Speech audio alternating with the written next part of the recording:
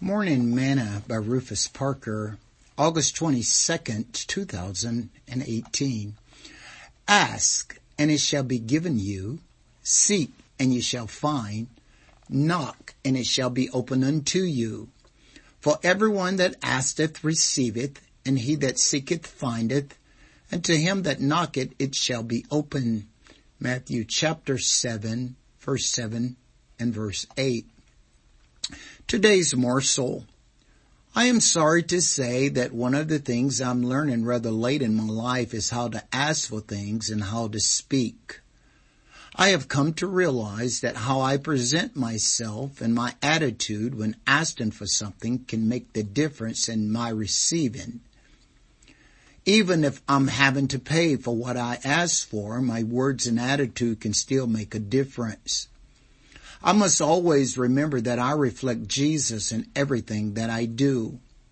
I must reflect His character. If I go in demanding that something be done for me or given on my timeline, it may not get done the way that I desire it to be done, and it may be given to me, and I may not like the way it is given. However, if my words are right, and my attitude is right when I ask, I may be shown a better way, given more than I ask for, obtain help with what I am doing, or even not having to pay for something that I asked for if it was going to cost me something originally. Remember, Solomon said that death and life are in the power of the tongue, Proverbs chapter 18, verse 21. As my parents taught me, you win more flies with honey than vinegar. Sing this song with me today. Touching Jesus is all that really matters. Then your life will never be the same. For there is only one way to touch Him. Just believe when you call on His name.